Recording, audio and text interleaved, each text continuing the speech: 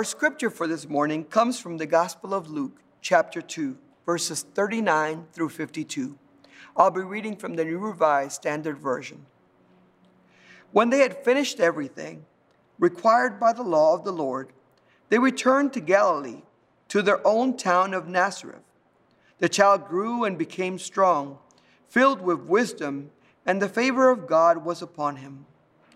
Now every year, his parents went to Jerusalem for the festival of the Passover.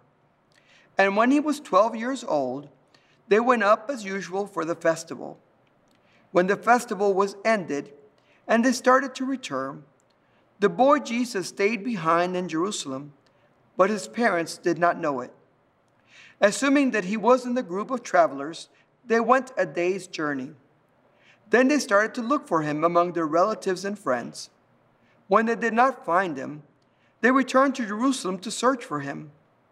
After 3 days, they found him in the temple, sitting among the teachers, listening to them and asking them questions. And all who heard him were amazed at his understanding and his answers. When his parents saw him, they were astonished. And his mother said to him, "Child, why have you treated us like this? Look, your father and I have been searching for you in great anxiety." He said to them, "Why were you searching for me?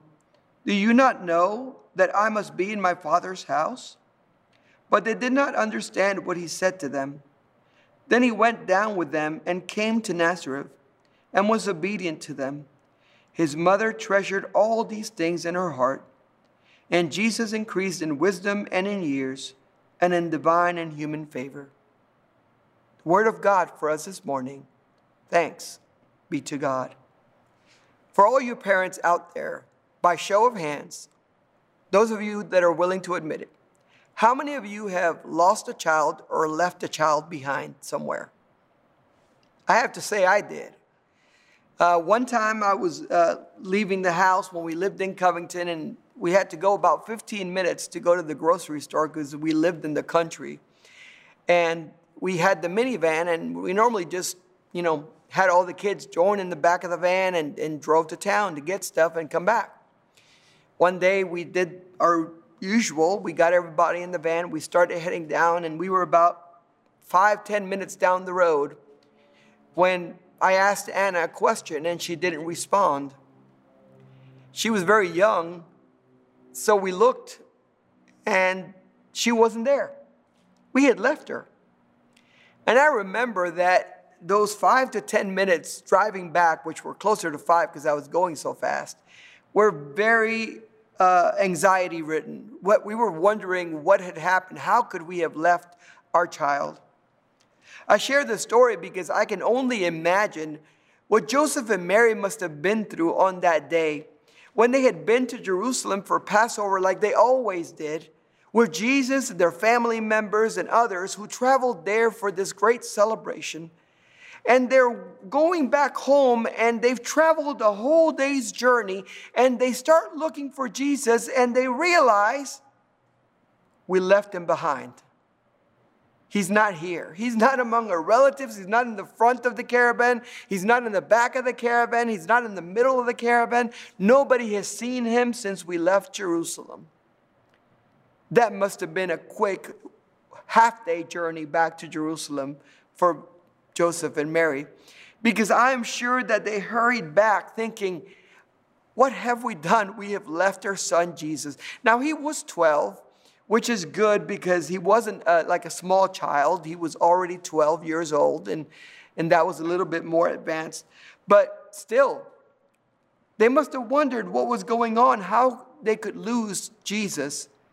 And for Mary, this must have been extra stressful because remember that Mary had been told that this was the Son of God. And I'm sure that she had shared that with Joseph and that they had talked about this. And so how do you lose the Son of God and be okay? You can't. It must have been so difficult for them as they went back. So parents out there, if you've ever lost a child, give yourself a little grace. If Mary and Joseph could lose the Son of God, it's going to be okay. You found them, right? You got him back. You brought him home. So it's going to be okay.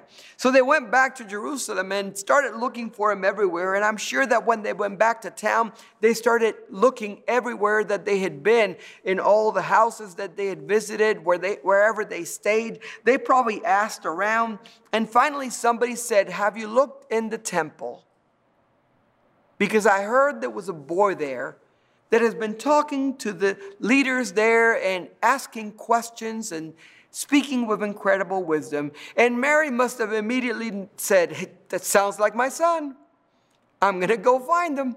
And she went there, and they went there immediately because they wanted to find him. And when they got there, sure enough, there is Jesus asking questions of the leaders of the temple, and the people that were Pharisees, and the people that knew the law and the prophets and the scriptures.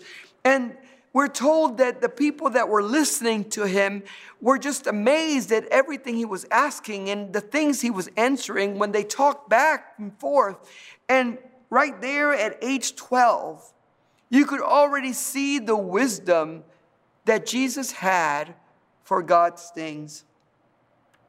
But as a parent, I am sure that Mary was just wanting to grab him by the ear and pull him to the side and give him a good reprimand.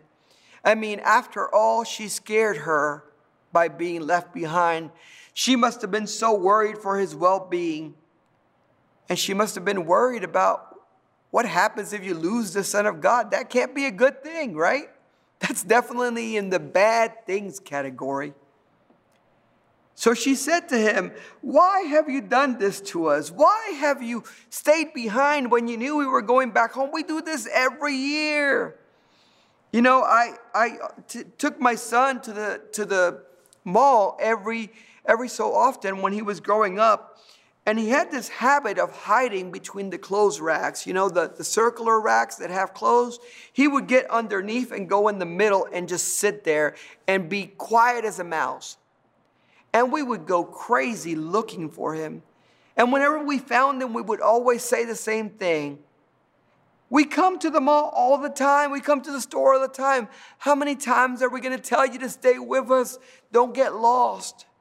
Because it scares a parent when that happens. And so Mary told Jesus, "You know, you scared us. Don't do that. Don't scare us like this." And Jesus' response to her was very insightful. He says, "Why were you looking for me?" I mean, in a way, Jesus was saying, I've never been lost. I've never been lost. Don't you know that I have to be in my Father's house? I mean, he was saying to his mother, don't you know that this is exactly what I came for? That this is exactly why I was sent into the world? To be about my Father's business? You know, whenever you're with Jesus, you aren't lost.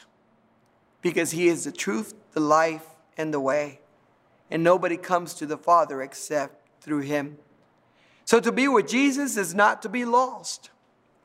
But you know, Jesus was only 12, and so he needed to be respectful of his mother. And we are told in Scripture that he went back with them and he obeyed them from there on because he wanted to be able to honor his mother and to be able to keep her from being worried about him.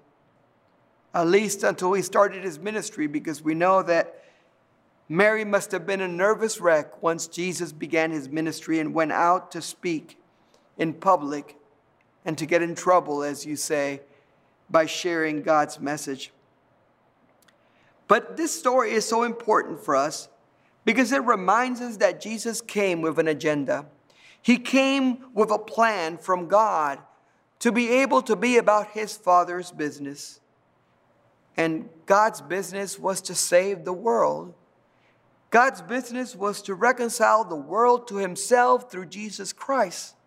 God's business was to show the world how much he loved us, how much he was willing to do to save us. And this is why Jesus came, to be one of us. The scripture says that Jesus increased in wisdom and in years and in divine and human favor as he prepared himself for his ministry. This first episode at the temple was but a glimpse of the things to come. Jesus would speak with authority and power. He would use the word of God in ways that hadn't been used before.